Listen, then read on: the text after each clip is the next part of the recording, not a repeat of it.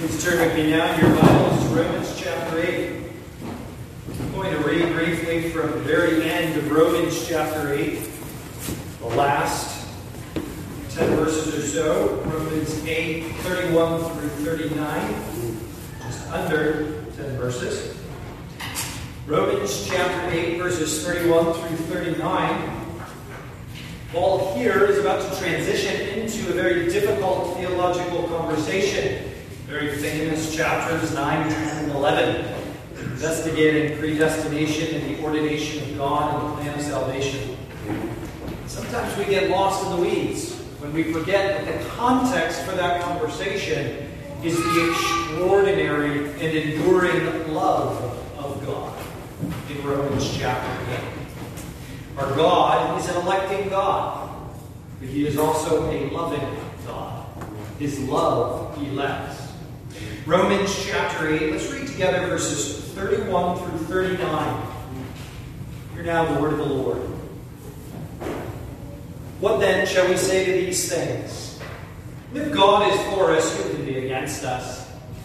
He who did not spare his own Son, but delivered him up for us all, how shall he not with us also freely give us all things? Who shall bring a charge against God's elect? It is God who justifies. Who is he who condemns? It is Christ who died, and furthermore is also risen, and who is even at the right hand of God, who also makes intercession for us. Who shall separate us from the love of Christ? Shall tribulation, or distress, or persecution, or famine, or nakedness, or peril, or sword? As it is written, for your sake we are killed all day long. We are accounted as sheep for the slaughter. Yet in all these things, we are more than conquerors through Him who loved us. For I am persuaded that neither death, nor life, nor angels, nor principalities, nor powers, nor things present, nor yet things to come, nor height, nor depth, nor any other created thing shall be able to separate us from the love of God, which is in Christ Jesus, our Lord. Amen. Paul here is waxing eloquent. He is engaging in a rhetorical device. It's called the rhetorical question. He's putting out there question after question.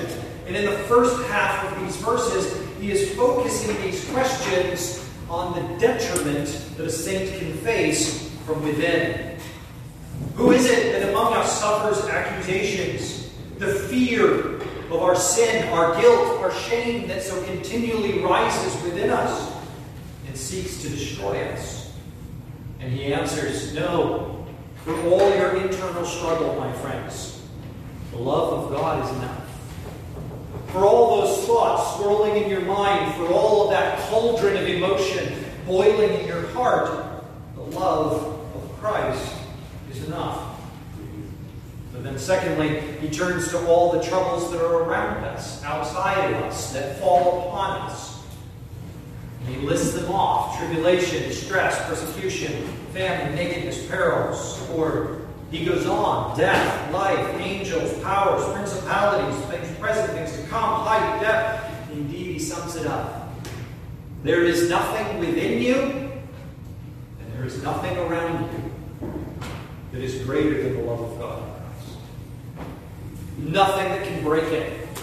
Nothing that can bend it. Nothing that can stretch it. Nothing that can possibly distance you 1 centimeter from the very heart of your loving Father. This truth is born in the heart of the Christian here in Romans 8 and in Psalm 42. Turn back with me to Psalm 42. Even as Romans was given to us to read, so very sweetly Psalm 42 was given to us to sing. That through song we might take the truth of the love of God and weave it into our hearts. Psalm 42. This is our psalm of the month, being the first Lord's Day of the month. Let's take a look together at Psalm 42. Hear again the word of the Lord. To the chief musician, a contemplation of the sons of Korah. as the deer pants for the water brooks, so pants my soul for you, O God. My soul thirsts for God, for the living God. When shall I come and appear before God? My tears have been my food day and night. Will they continually say to me, where is your God? When I remember these things, I pour out my soul within me. For I used to go with the multitude. I went with them to the house of God, with the voice of joy and praise, with the multitude that kept a pilgrim feast. Why are you cast down, O my soul? And why are you disquieted within me? Hope in God, for I shall yet praise him, for the help of his countenance. O my God, my soul is cast down within me. Therefore, I will remember you from the land of the Jordan, and from the heights of Hermon, from the hill Mizar. Deep calls unto deep at the noise of your waterfalls. All your waves and billows have gone over me. The Lord will command his loving kindness in the daytime, and in the night his song shall be with me, a prayer to the God of my life. I will say to God my rock, why have you forgotten me? Why do I go mourning because of the oppression of the enemy? As with the breaking of my bones, my enemies reproach me, while they say to me all day long, where is your God? Why are you cast down, O my soul? And why are you disquieted within me? Hope in God, for I shall yet praise him, the help of my countenance and my God. Amen and amen. Well, I am beginning to feel a bit of my age as I see some of my heroes of the silver screen disappearing. Some of you may have learned this last weekend, as I did, that Christopher Plummer has passed away. He who despised the role of Captain Von Trapp with every fiber of his being has nevertheless lingered long in our memories as that figure. In fact, my Facebook feed this last weekend was filled with him singing Edelweiss. And I was struck again and again how everyone always chose the first scene in which he was sitting on the couch next to his daughter playing the guitar, which is hands down not my preferred scene. No, the scene that always gets to me is Christopher Plummer standing alone in the spotlight on the stage, singing Edelweiss until his voice breaks, overcome with emotion and grief at the loss of his nation, impending flight from all that he knows and loves. He can sing no longer, and he breaks mid-sentence, mid-word, only to find his wife is singing with him. And Psalm 42 stands as a memorial, as a monument for the Christian faith, that we who sing in much sorrow and in much grief nevertheless find that when our voices crack and break, there is Jesus standing beside us singing all along. It is only when we come to the very depths of our despair that we fully realize the extent to which he has loved us and never left us. Only when we sing in the desperate hours of the night something as tragic and full of lament as Psalm 42, that we begin to realize how much Christ has sung with us and for us.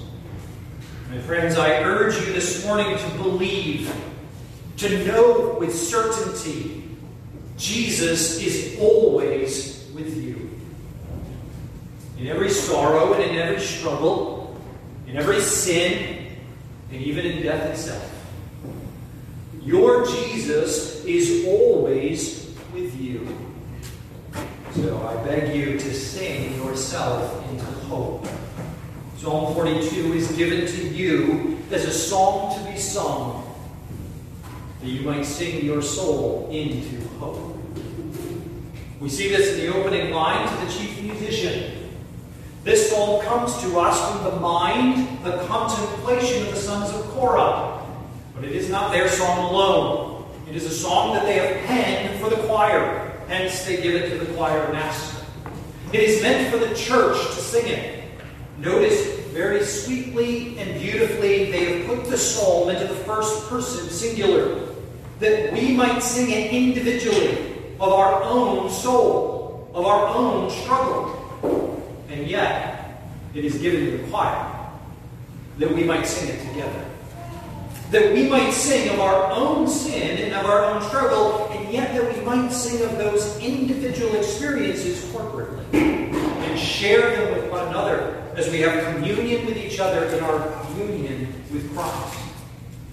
In this manner, the sons of Korah hand to us a series of metaphors to stir up the emotions and to capture the imagination so that we might know what we are experiencing, and so that we might give song to the depths of our soul. In verse 1, they hand us the first metaphor, the deer that pants for water brooks. Now, as a farmer boy, growing up in fields and forests, this was a metaphor that I never struggled with. I remembered coming upon deer in the woods and seeing them graze at the edge of the field at dusk. And without fail, as I would pause there at the edge of the forest and look out into the field and see the deer there in the grass grazing, I would watch them. Beautiful creatures, fast and elegant. And as we would look upon these creatures, at last the wind would change and they would smell us. They would see us. They would hear us. And up would go the ears, and up would go the nose, and up would go the white tail. And gone would be the deer. Without fail, those frightened deer would go one direction, to the river. And any hunter can tell you that if you fire your gun in the woods, and the bullet strikes a deer and it takes off, the first place you look for it is water. For every wounded deer runs to water. For every frightened deer runs to water. And the sons of Korah say to us, my heart is full of longing. Not for water, but for God, the living God. You see, my friends, the wounded of this world should find in their hurt a hope for healing, a longing and a thirsting for God who refreshes and heals. And we who are weak and weary of this road, we should run to the water, that is, to the living God. There is this need in our soul to drink of the fountain of divinity, to drink of the well of eternity. Humans throughout all of history have been looking for the spring of life. There's folly in this. One, they seek it on earth and not in heaven. Two, they seek it to prolong this earthly life rather than to obtain a heavenly life. Yet in God there is a quenchable thirst by which we long for Him, and having obtained Him, are satisfied. The sons of Korah understand what was put into the words by Augustine. Our hearts are restless until we rest in Him. We will thirst for the things of this world, but none of them will slake our desire. None of them will bring relief. The amazing thing about a pandemic is that it brings forth our idolatry. The amazing things about seasons of intense suffering is they bring forth our idolatry. And so many of us have been tempted throughout this nation to heal our wounded hearts and to seek relief from the incessant pressure and pain by turning on the television, by scrolling through social media. We binge watch as if entertainment brought some healing to our hurting souls. Or perhaps we open the fridge and we fill up our cup, our bowl, our plate. And by stuffing our bodies with food, we think somehow the drug of sugar, the drug of alcohol, the drug to which we've given our addictions will give us relief. And yet none of these things are the answer. No, the soul must learn to thirst for God. And this is the purpose of our suffering. That we would learn in our sorrows and in our weakness to thirst not for these things in this world, but for the things of God, for the living God, for God Himself. Now, tragically, this pandemic has forced me and many of us to face that one corner of our lives that we never actually thought would be challenged. You know, throughout 10 years of preaching, 12 years of preaching, I would have easily come to this verse and picked on things like drunkenness and gluttony and addiction to entertainment or pornography. But I never would have considered holding up a passion for public worship as something He might take away from you in order to teach you to long for Him. But 2020, He did that, didn't He? 2021, He's still doing that, isn't He? That He has withdrawn from so many of us the public gathering of saints so that we might thirst for Him and only Him. So that we might long for the means of grace that we have not. Indeed, I find this a striking consideration because it's exactly what's happening in our psalm. The sons of Korah are thirsting for the living God because, according to verse 2 and 3, they haven't got Him. They say, "When can I come and appear before God? My tears are the only thing I possess. I have not the presence of God. Instead, I have my grief. It is my food day and night. My enemies continually say, 'Where is your God?' He feels cut off from God. He feels separated from God." The sons of Korah say in verse 4, "When I remember these things, my soul pours out within me." The Hebrew literally, "my soul melts within me." Like an ice cube on the counter, the memory of my past destroys me, saps my strength. Do you know those bouts of sorrow when one flicker of a happy memory leaves you in uncontrollable weeping? As that unexpected ray of light in the otherwise dark corners of your mind brought to you the taste of a life you've long lost and still long for.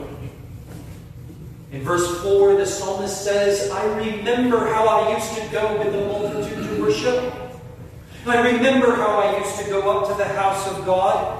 I remember the voice of joy as the multitude sang and praised Him. I remember the thunder in the auditorium. I remember as they kept the pilgrim feast. I remember when these pews were full. I remember when the fellowship hall was empty. I remember when our houses were empty for 1 hour on Sunday morning because everyone was here. I remember the festival and the celebration, and that memory melts the soul of the psalmist, leaving him in a puddle of exhaustion and despair, leaving him in the very pit of depression. Where is your God? Until March of last year, I would have never dreamt I would live in a world or pastor a church that couldn't meet for worship. I was sure it was the last thing I would give up after my own life. So intense is the sorrow and the grief we should feel when the public worship of God is but a memory, is but a long, distant thing. So much should be our grief for our brothers and sisters who are this day watching us and not with us. Because, my friends, this is not right, I beg you, never walk into this room and see blue tape and think it's normal, or to think it's okay. No, my friends, we are a sick society. We are unwell. And And there is a sorrow that should be at work within us, a misery and a despair that is awoken as we feel the distance from God, the isolation from God. You see, the memory of these things are painful, but they are not wrong. And I urge you, I counsel you, my friends, do not be afraid of happy memories, no matter how much they hurt. Several weeks ago, a pastor friend of mine took interest in my struggles with the closing of the church plant in Enid. And he challenged me a few weeks ago to write down all the good things God had done in that work and to remember them. He called me up a few weeks later and said, "What have you got on your list?" And I said, "I haven't started yet." He laughed at me and he said, "Why haven't you started yet?" And I said, "Because I know it's going to hurt. I don't want to do that." And he said, "Yes, but it's the hurt that will heal you." My friends, happy memories must be revisited. The longing for the public gathering of worship must be revisited. A hunger and thirst for the living God must be stirred up. Do not be afraid to revisit these memories that bring so much hurt, because they bring us to the end of ourselves. They bring us to the brokenness that we truly are. They bring us to the depth of the depravity we never would have dreamt is within us. And they bring us last, in verse 5, to the crowning moment of hope, in which the psalmist, having dug in, having drowned himself in the happy memories that hurt so much, he at last cries out, "Why are you cast down, O my soul? Why are you disquieted?" This is a rhetorical question, like in Romans chapter 8. It is the happy memories that have disquieted him. It is the perceived distance from the goodness of God that has disquieted him. His heart has fallen so low because he feels so far from the love of God. And yet he speaks to his heart with courage, with hope, with boldness. Hope in God, for I shall yet praise him for the help of his countenance. He says, "No, I'll come back. I will yet praise him. I will be restored to the public worship of God." To my friends sitting at home, I say to you, sing Psalm 42, verse 5, with extraordinary hope. The blue tape won't last forever. The face mask won't last forever. But this worship service will. Even if death should come to us all this week, all we will do is join the endless, never-ending worship service. My friends, we can sing with extraordinary confidence, hope in God. You'll come back to worship in one way or another, in this life or in the next. Oh, such hope we have in such deep, dark places of despair. We shall yet praise him. We shall sing his song again. And so the psalmist is transformed by this hope. He goes back now in the second half of the psalm and he revisits the same problem. But whereas at first, in verses 1 and following, he began within himself, with his own struggles and his own turmoil. I long for God because I feel separated from God. And I feel separated from God because I am literally cut off from the public worship and from the means of grace. But now he does something different. In verse 6, he says, "Oh my God, my soul is cast down within me." Notice the contrast with verse 1. My soul pants for God. Verse 6, my soul is cast down within me. He acknowledges, he owns his depression, his despair. My friends, there's no place in Christianity for pretense. We do not pretend we're okay. We level with God. We tell him the truth. Father, I'm not okay. My soul is cast down. It is full of darkness. It is full of doubt. But then we have the link to hope. Therefore, I remember. You see the direct object of the verb? I remember you. Do you see what he remembers in verse 4? I remember the happy days long ago, and they bring me such heartache and grief. But in verse 6, something has changed. He doesn't return to those happy memories, which stir up the fullness of his despair. Rather, he returns to the memory of God himself. I remember you, my God, from the land of Jordan, that is from beyond the Jordan, from the heights of Hermon, from the hill of Mizar, that is not from the height of Zion or Jerusalem. Acknowledging himself distanced from God, acknowledging himself cut off from the heavenly worship that is in Jerusalem, owning himself as an alien and a stranger. The psalmist then yet remembers God. And he remembers three things about God. This is the very heart of our psalm. Three things you must remember about God when you are in the depths of despair. First, verse 7. Deep calls unto deep at the noise of your waterfalls. All your waves and billows have gone over me. My friends, we have a sovereign God. The first thing you must remember about God is that there is no sorrow nor sin that is yours that is outside of his plan or his good purposes. He is a sovereign God, and when the roar of the waterfall is thundering in your ears and you are deafened by all your despair, remember that the deep belongs to him. When you find that your soul is descending into the crushing depths of hopelessness, remember that this ocean belongs to him. When you find that his waves and billows are going over your head and crashing you down into despair, remember the tide belongs to him.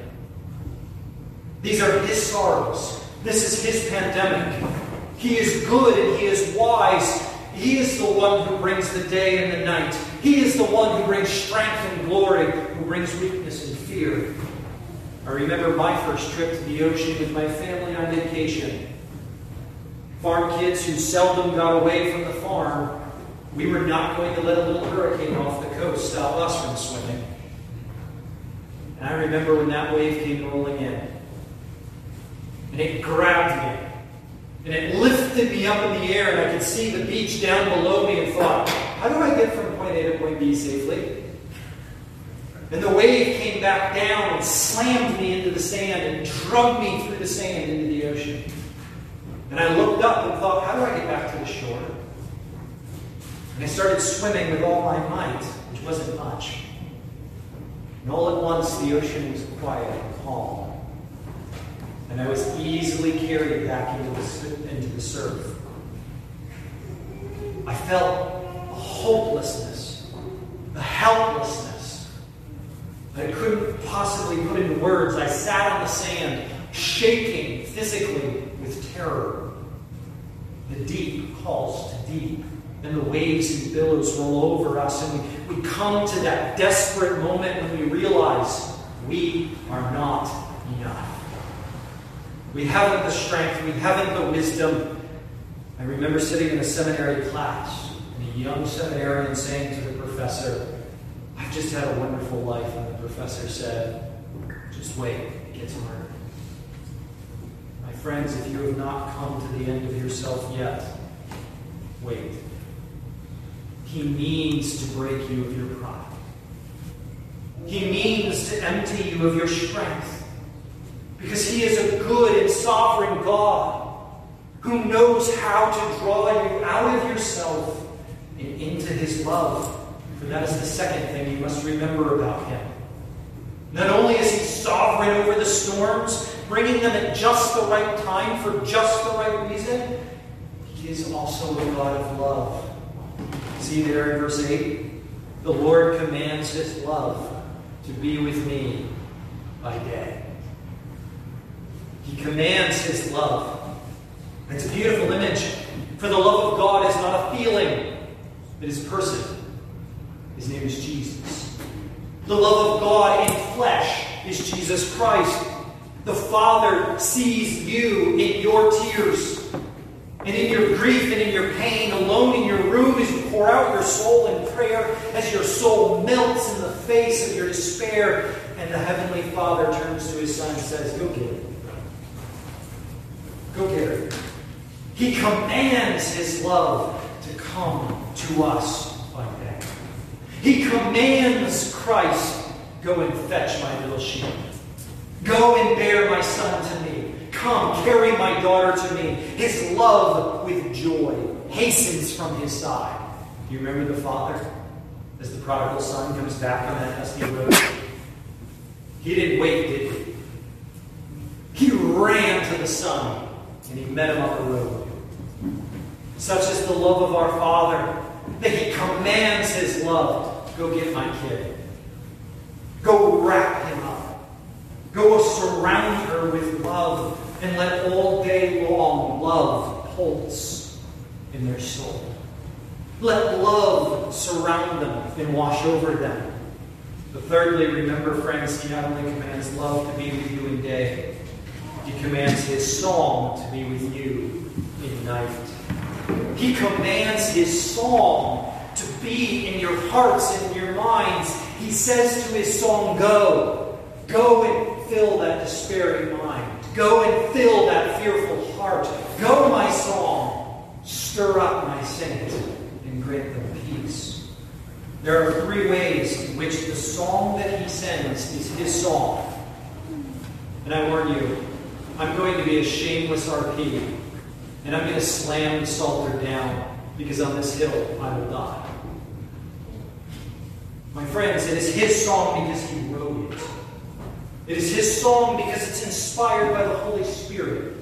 There's only 150 of these in the world, written by God Himself. Oh, there are glorious other songs. They're so sweet. I love them. And if you don't know any really good hymns, come to me and I'll give you some. They're worth having in your life. But they don't hold a candle to the ones that God wrote. They are His songs. Songs which He Himself brought forth from holy men as His Spirit carried them along. They're His songs that He wrote for us. Secondly, they're His songs because they're all about Him. The blessed man in Psalm 1, that's Jesus. The king who is to be kissed in Psalm 2, that's Jesus. The Lord who is a shelter to you by night and gives you sleep, that's Jesus. Psalm 3. Yes, indeed, He is the content of the song. Our God in heaven says to us in our despair, here's a song I wrote for you. It tells you about Jesus. You know, my love. My love for you, the hurting saint. My love for you, the sinning saint. But thirdly, and most preciously, it's His song because He sings it. It's because He sings it.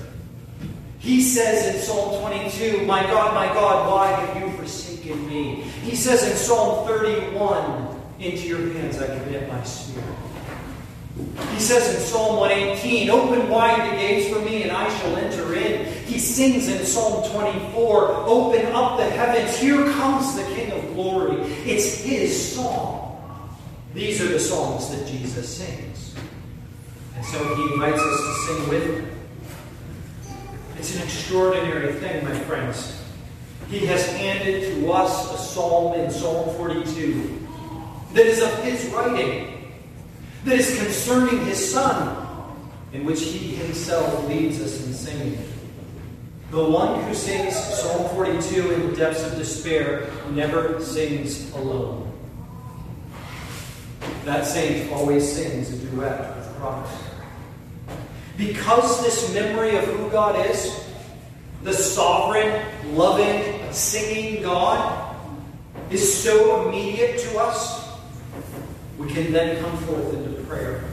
You see, the sons of Korah, having by the way of this song of love stirred up the memory of a sovereign, loving God, He's brought their needs. And they say in the end of verse 8, a prayer to God of my life.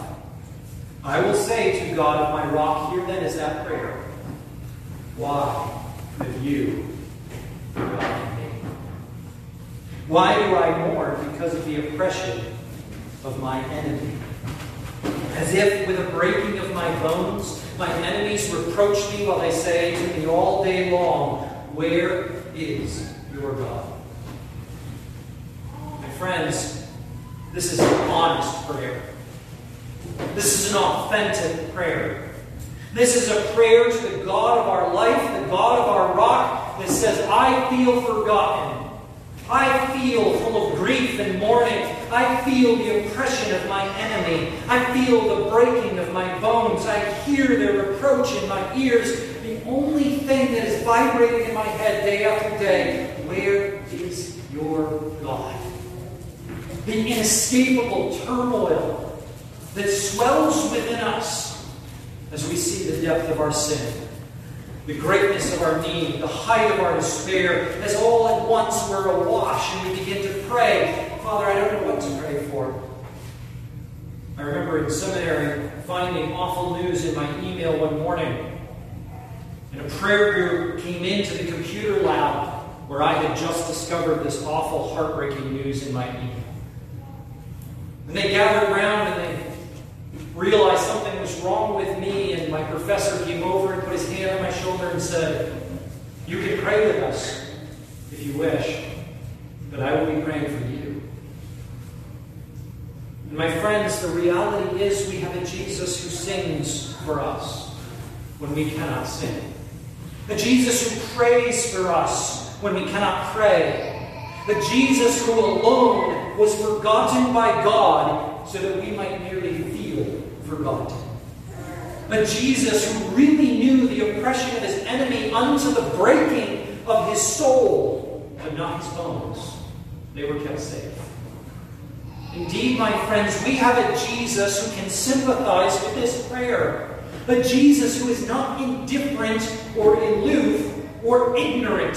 When we cry out, I have no hope, we have a Jesus who can put his arm around us and say, yeah, I remember being there. When we say, I'm completely lost and confused, I don't know what to do, and Jesus puts his arm around us and says, yeah, I remember that. He can sympathize with us as a loving priest. He can pray this prayer. He can guide us in singing this psalm. He sings it more authentically than even we do. For he has experienced the reality of this pain. As we learn to sing with him this psalm, we learn to hope with him. And here the psalm comes to its great climax. Why are you cast down, O my soul? Notice the question that his enemies are asking him all day long. Where is your God? They ask it at the end of verse 3. They ask it at the end of verse 10. At the end of verse 10, they ask it all day long. It's the constant question. Where is your God? When a pandemic shuts down public worship, we want to know, where is God? Doesn't he like being worshipped? When all the world is a mess, and all of society is falling apart, and we start to wonder, where is God? Doesn't he want us to do well? When we are full of hurt and of grief and of sorrow, we say, where is God? When nothing seems to make sense, do we not say with our enemies, where is God? But when we sing this psalm, we learn from the psalmist, not merely the sons of Korah, but Jesus himself, the chief psalmist. We learn from him to say to ourselves, why are you cast down? Why? Let us investigate that for a moment. Why are you full of despair? And why are you disquieted? Is it because you cannot make it to public worship? Is it because you cannot find peace from that guilt and that shame that has been eating away at you? Is it because you have such enemies who seek to destroy you, who are so cruel and unkind to you? Is it because your relationships are so full of hurt and so full of pain, and the very sight of your loved one wounds you? How deep are our sorrows? How great is our sin? Have we not full justification to be disquieted and cast down? And yet Psalm 42 teaches us, put in one side of the scale all the sins and all the sorrows of this life, and to put on the other side God, and to see the balance shift. Hope now in God. You've been bereft of everything else. You know you can't trust the government. You know you can't trust your friends. You know you can't trust the world. My friends, hope now in God. Having come to the end of every other hope, having reached the very bottom of human existence, having been broken down to the very edge of your identity and lost yourself in the endless sea of grief, come back to the light. Hope now in God. Find Him an anchor within the veil. Find Him a place to stand when all the world trembles, for I shall yet praise Him. Hope now in God, for you shall worship Him. He's worthy of worship, and worship you shall never lose, even to us who have lost it. For He is our help. Notice the final words. He is my God. He is my God. The number one thing we learn when we learn to sing the psalm with Jesus is that there is no God but Him. And He is our God, who knows us, who loves us, and who will help us with His countenance. It's there at the end of verse 5. The help of His countenance. The help of His countenance comes at the end of verse 6, 11 and verse 5. This refrain, the help of His countenance, what does it mean? It means His face. It means the smile of His face. My strength is found in His smile. My hope is found in His affection. That He looks upon me, that He sees me, and He smiles to me. You may have detected that Psalm 42 is a very precious psalm to me. It is very dear in my life because we buried our dead to it. We sang this psalm over the grave of an infant, and we looked at one another and we said, "Where is God?" We sang this psalm over the grave of a teenager and we said to each other, "Where is God?" I sang this psalm over the grave of my church plant and I said, "Where is God?" And all last March and April, when we sat in our houses without public worship, every morning I would get dressed and I would come down here and I would sit in that empty pew at the back. And I would pick up a psalter, and I would sing through the order of worship. And I would feel the great emptiness of this room, and the great wrongness of being in a world without worship. And I would always end by singing Psalm 42. And the sweetest thing is to realize that whether you stand on the edge of a grave, or whether you stand on the edge of deep despair and darkness, whether you stand on the edge of hopelessness, you do not stand there alone. The greatest relief and joy those long weeks singing in this room alone was the memory that I was not alone. For the one who sings Psalm 42 always sings with Christ. For He is the chief musician. For He is the love of God commanded to us. For He is the song of God who has come to us and will never be separated from us. Why are you cast down, dear people?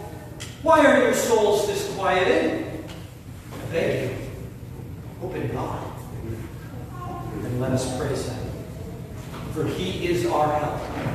And He is our help. He will smile upon us.